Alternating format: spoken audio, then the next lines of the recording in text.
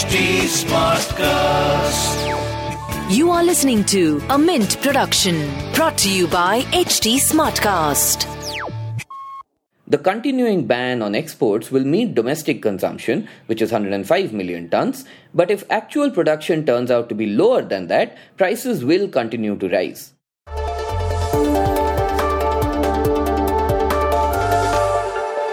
The internet gave us short attention spans. We preferred to like and share content instead of reading and sometimes even watching it. At Mint, we decided to come up with the Mint Primer, which breaks down the big news of today into short, quick, consumable questions and answers. On this podcast, you will find information about everything from cybercrime to RBI's new repo rates. I'm Prasid Banerjee, and this is what happened today. Today's primer is written by Shayantan Bera. With government purchase of wheat falling short of target, consumers may continue to bear the brunt of high cereal prices in the coming months. A looming El Nino can further pinch pockets if monsoon rains turn out to be lower than normal. In this episode, we explain what's happening here. So, here's what's happening with wheat supplies. Official estimates in mid-February put wheat production at 112 million tons in 2022-23, higher than the 108 million tons in 2021-22.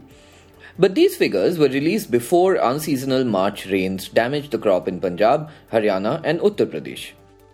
This is likely to result in actual production turning out to be lower than official estimates, and closer to what India produced 2 years back, which is 110 million tons in 2020-21. Alongside the dip in production, availability of good quality wheat is also a concern. A reason private players are purchasing wheat at a premium over minimum support price in some states. But the centre also procures wheat. Government purchases of wheat at MSP is likely to fall short of target as well. The Food Corporation of India is expecting to procure 26 million tons of the new crop against a target of 34 million tons, which is a shortfall of 24%. Government stocks will be sufficient to meet requirements under the public distribution system and for strategic reserve purposes. But its legroom to undertake open market sales to cool prices will be crimped. Market prices in coming months will provide an indication of actual production and availability. While prices are likely to remain elevated, inflation in wheat could still be lower than last year. Which brings us to the trend in wheat price movement in the first place.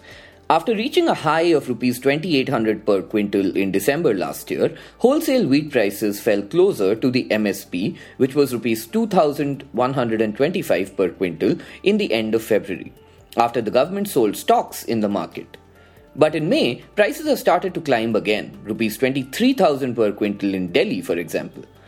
Currently, retail wheat flour, that is atta, prices are at 11% higher than compared to last year. And wheat isn't the only concern either. After years of benign cereal prices, India has been battling high cereal price inflation, which pushed the centre to restrict exports of wheat and rice. The rest of 2023 will depend on how the southwest monsoon pans out. After 4 years of normal to excess rains, subpar rains this year could dent output, including for rice, pulses and oilseeds. Lower than normal rains during the second half of the monsoon, which is the August to September period, can also hurt planting of winter crops due to a lack of moisture in the soil. But can the government do something about all of this? The government is likely to continue restricting cereal imports, but if wheat prices climb further, it can impose stock limits on private trade. From July 2021 to June 2022, India exported more than 10 million tons of wheat. The continuing ban on exports will meet domestic consumption, which is 105 million tons, but if actual production turns out to be lower than that, prices will continue to rise. Thankfully, global wheat prices are currently at their lowest levels in a year, which can come to India's rescue in case it has to import the grain to meet any domestic shortfall. And that was a quick glimpse at today's front page. We'll see you again tomorrow. This was a Mint production brought to you by HT Smartcast. HT Smartcast.